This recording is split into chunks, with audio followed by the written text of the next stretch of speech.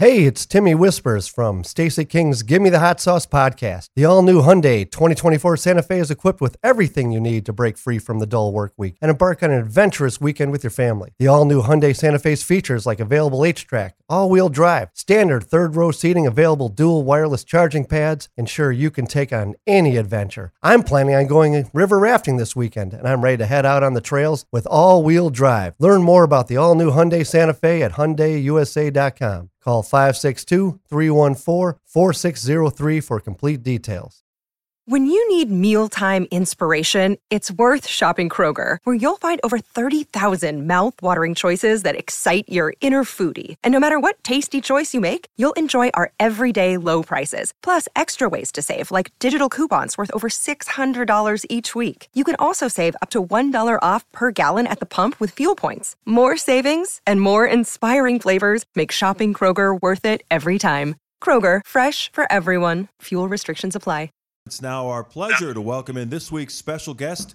He is Jerome Pooh Richardson, 10-year NBA career, drafted 10th overall by the Minnesota Timberwolves. Thanks for joining the show. And Stacey was telling me a story before we came on that you guys were playing in a youth tournament and you were feeding them the ball. College tournament. College tournament? It was a college tournament before the draft. Well, tell the story, yeah. So, Pooh, I was telling about we were on the same team in the last game that we played in that college tournament in Orlando. And I had like 48 points that last game, and you was feeding me every single time down the floor. And I was going up against Cliff Robinson, who was talking trash in the practice, because we used to have to practice before we actually played these games. And I came down. I wasn't even going to play in the game because we had just lost the tournament in the tournament. And so I was just kind of ticked off. So Pat Williams called me up and said, hey, you know, we're starting this tournament in Orlando. We'd like you to come down and play, da-da-da. I'm like, well, you know, lottery players don't necessarily play in those kind of games. Right. And so he talked me into it.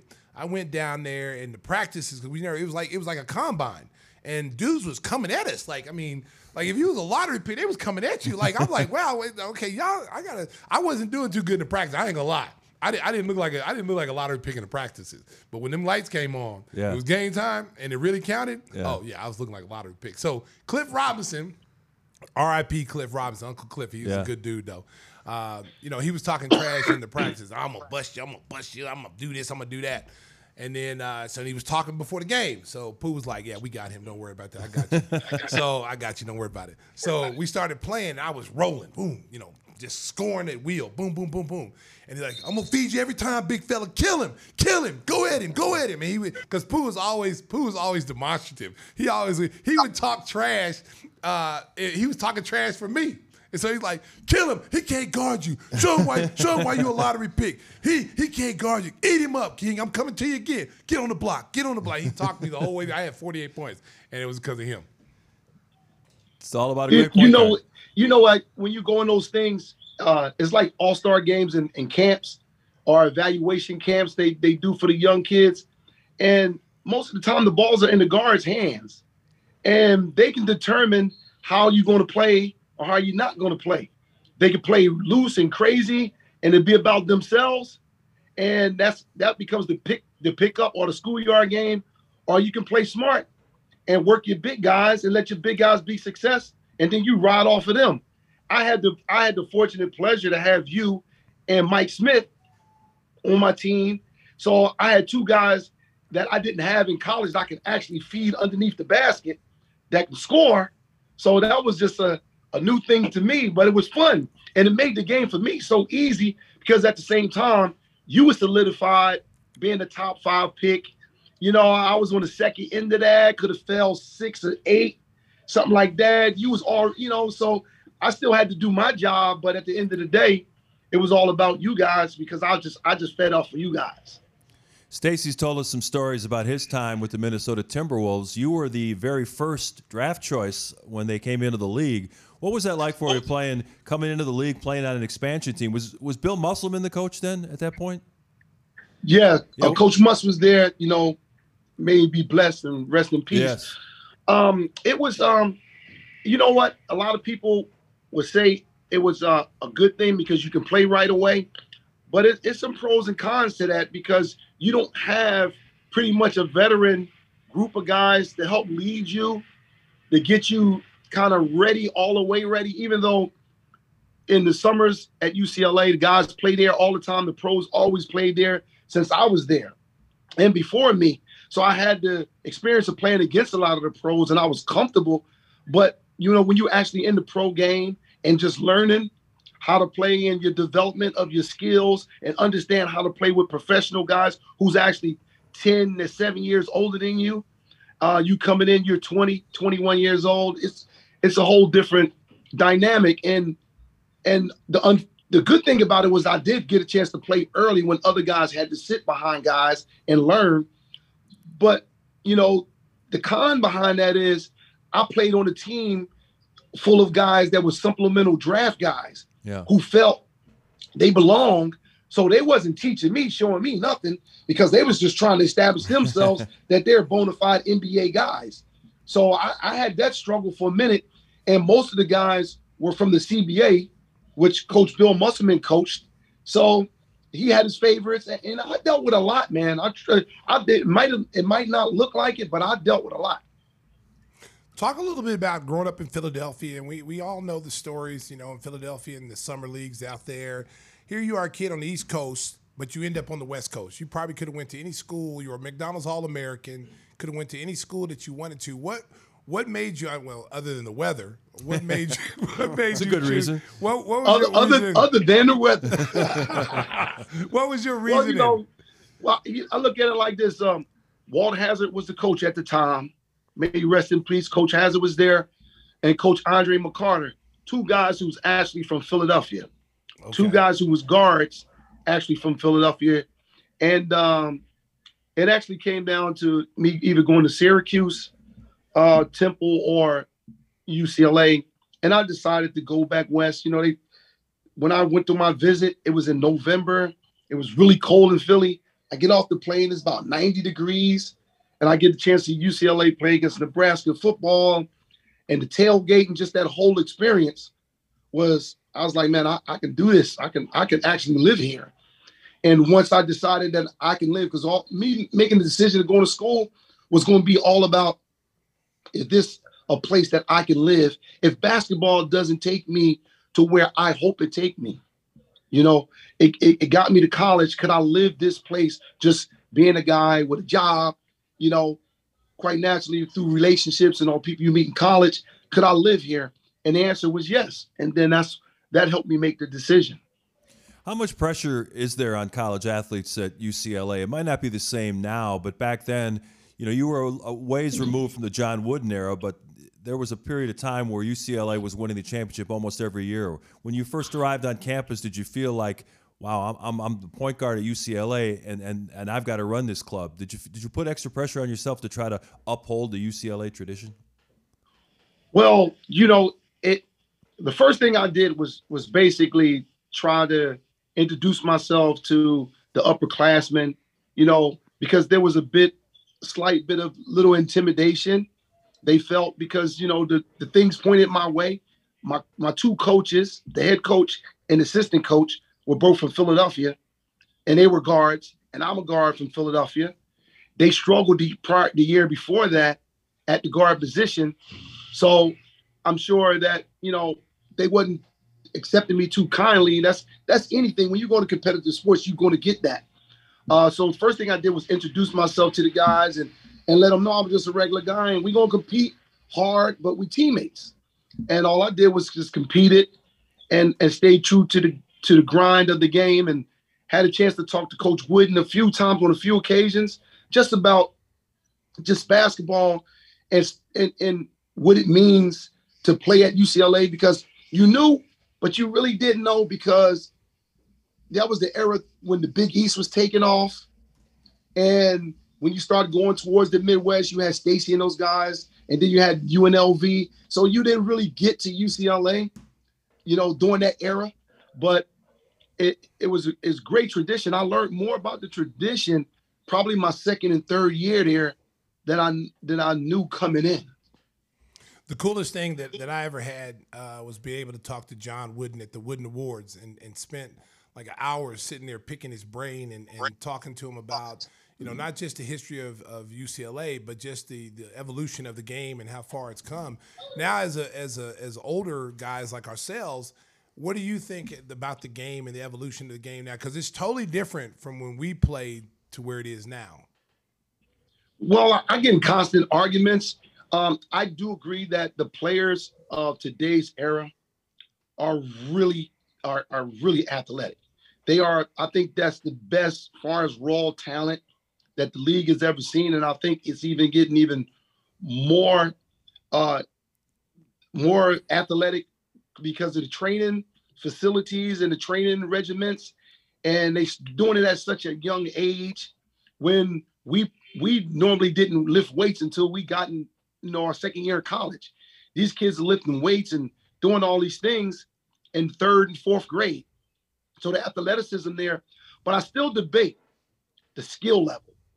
A lot of those guys who play today, which I love it. I love the game, but a lot of those guys cannot do the things that were demanded of us to do when we played. They got 3-and-D guys, then they got a two-way guy. I'm like, what the hell is a two-way guy? You couldn't play if you didn't play defense. Exactly. So now you're getting a double title because you played defense. Well, that was expected of us if we was going to be out there on the court. And the guys who shot threes, you defended. You shot the three. And if you didn't make the three, you sat. And they were specialists, though. They were specialist guys. Guys who played all the time, started and in a rotation like myself.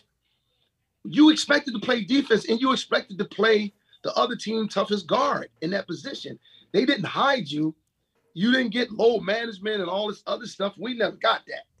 So that's what's a little different about the game to me today than yesteryear, because yesteryear it was more about the skill. You had to have a skill level. If you run and jump, that was okay, but you had to have a skill level. You had to make that mid-range. You had to be able to get other players involved. You had to feed your big guys. Your big guys stayed underneath the basket. It's different now. Big guys is out in the perimeter. Little guards is penetrating, going to the basket anytime they felt like it. It didn't happen when we was playing. After you left Minnesota, you went to Indiana, which is one of the Bulls' biggest rivals in the division, and you played with another UCLA great and Reggie Miller. What are your recollections of your battles against Michael Jordan, Scottie Pippen, Stacey King, and those Bulls? Well, the Bulls was tough. Man, they were just hard to beat. You just knew that you had to play your best for 4 quarters. If you left a window open, even in the fourth quarter with 4 minutes left, you probably going to lose that game. You most likely going to lose that game, especially in Chicago Stadium. Those great times, there was great atmosphere. I was very happy for Stace and BJ. We all came in at the same time, and for them to get rings and be a part of that. And I'm here to say, I'm sure they probably felt that they could have done more in the league because they were capable. Now, they were capable guys. Now, they could have done more. But for what they did for their team and for what the success that they had, I'm telling Stace, just like I talked to BJ about 2 weeks ago, and I'll say, you guys was in a great spot, and you shouldn't feel like you left nothing on the table. You guys, because I wish I would have had what you guys had. I agree with you. I tell people that all the time. Like to be on a championship team, the pie is big enough for everybody. There'll be some people get more pieces than others, but the pie is big enough for everybody.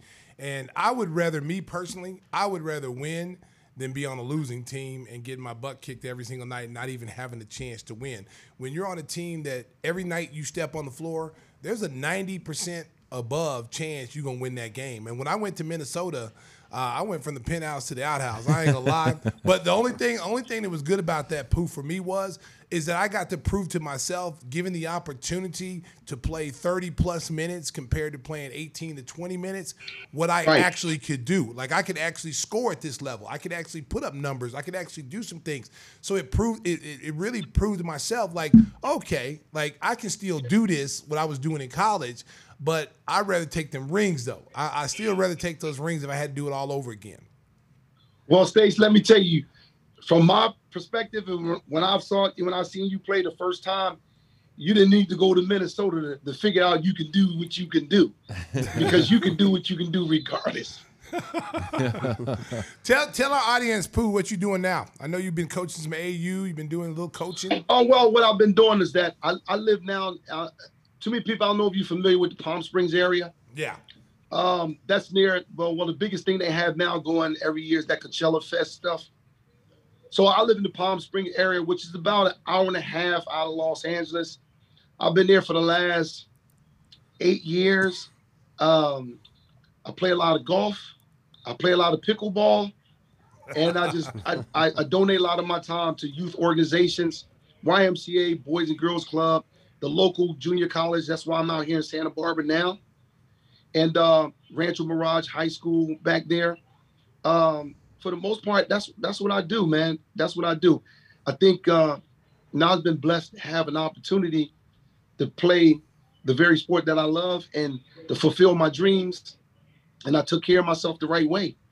And this is the time now I have just all for myself. You know, my kids are grown. Just me and my wife. That's it. We good. Pickleball, huh? I'm getting into that, baby. I'm getting into that pickleball. Hey, I talked to Jamie Foxx the other day. He make paddles, right? Yeah. So he says, look, you know, I'm in London shooting a movie. When I come back, you know, we gonna play, because he just got finished getting some courts built at his home. Wow. I mean, this guy is serious about it. And not only that, he's gonna do an entertainment league. And your boy Mitch Richmond is out here. Yep. And a lot of those guys, you know, they're gonna play in that entertainment league you're gonna have doing the pickleball. Yeah, it's big time now. That thing has exploded. Yeah, and it's really easy here because you can play outdoors all year round. Oh, nice. Hey, we got to ask you about the nickname. Is it as simple as the Winnie the Pooh, or what's the origination of the Pooh nickname? Well, my grandmother did that when I was little. I was a chubby baby, and she used to call me Pooh Bear all the time. So that's how that stuck with me. Most of the time, it's so crazy because some people don't even know my real name. So it's almost hard to shake now. But it's been a good thing, man. It's been a good thing. I'm not, you know, when your grandmother gave you a nickname, you know, you got to go with it. Absolutely. And you know the other guy named Pooh, don't you? Guy named Derrick Rose. D Rose. That's right. D Rose told me we was in because when he was coming into the league, he was represented by the same guy who represented me, which is Arn Tellem. And Arn would always call me down to the gym, because at the same time he was representing Russell, and they came out the same time, same year. They would work out against each other in the gym. That's the first time I met Derrick's brother, Reggie. And he's like, you know, and Derrick's like, they call me Pooh, and you know, we joke about that a little bit. And then when Minnesota brings me in periodically, he was there that night. He scored the 50 points or whatever. I was at that game. I came to shoot around before that game, and me and him, we talked about some stuff, you know, because he was making his transition to figure out, you know, he had 5 more years left, 2 more years. And, you know, the injuries, you know, how injuries plague your career. So, you know, we had a good conversation, and like, lo and behold, he scored 50 points after the game. I was like, man, you might do this for 10 more years. Hey, Pooh, there's another funny thing, too, is that because you were that first pick with Minnesota, that one of your cards recently sold, rookie card, for $25,000 at an auction. Is that right? Yeah. Isn't that good news? Yeah. Too bad you didn't have it. Too bad you didn't get it. I know. Could you send us a couple? Maybe the guy who spent 25 might want to spend another 25, because I got tons of those. Do you? All right. By myself, right in front of you. Well, leak them out slowly. Leak them out slowly. Yeah, don't oversaturate the market, right? Yeah, it's good stuff. Really? That's awesome. Yeah, isn't that something? All right, there's a bit of silence there. It stunned us all. Honestly, these things, like when you in a new franchise or something that's historical, yeah. Even though, like I was telling Stacy, even though I didn't get the rings. At least I got that because I could have been in Sacramento. Yeah, that's true. You know what's funny? You know You what's funny? thought you were going to I thought I was Sacramento. going to Sacramento too. They took Purvis instead. So, Yeah. but I tell you, I remember our first game. The Bulls came to play you guys. It was in the Metrodome, and we played in the foot. Oh man, I tell you, that was one of the hardest. 40,000 people. It was 40,000 people. That was like was like great playing, shooting backgrounds, huh? Oh my god, it was like the NCAA tournament. Yeah. That's what it felt like. Yeah. I mean, they have a loyal fan base. They have a loyal fan base in Minnesota, and that was 40,000 plus at the Metrodome, and that was one of the hardest places to shoot. Oh, I can imagine. Remember that, Pooh? That was the second largest crowd behind the Celtics. I think we had, I want to say we had 52. Woo. 52 against the Celtics. But, you know, and I'll say to people during that time, Minnesota was very hot entertainment wise. Yep. Prince. Janet was living there, doing our stuff with Flight Time with Terry Lewis and Jimmy Jam, Alexander O'Neal. Prince was just doing the Purple Rain and Cherry Moon stuff. And it was just, Stacey, you know, Minnesota's always been the hidden gem. Yes. That's what people don't know.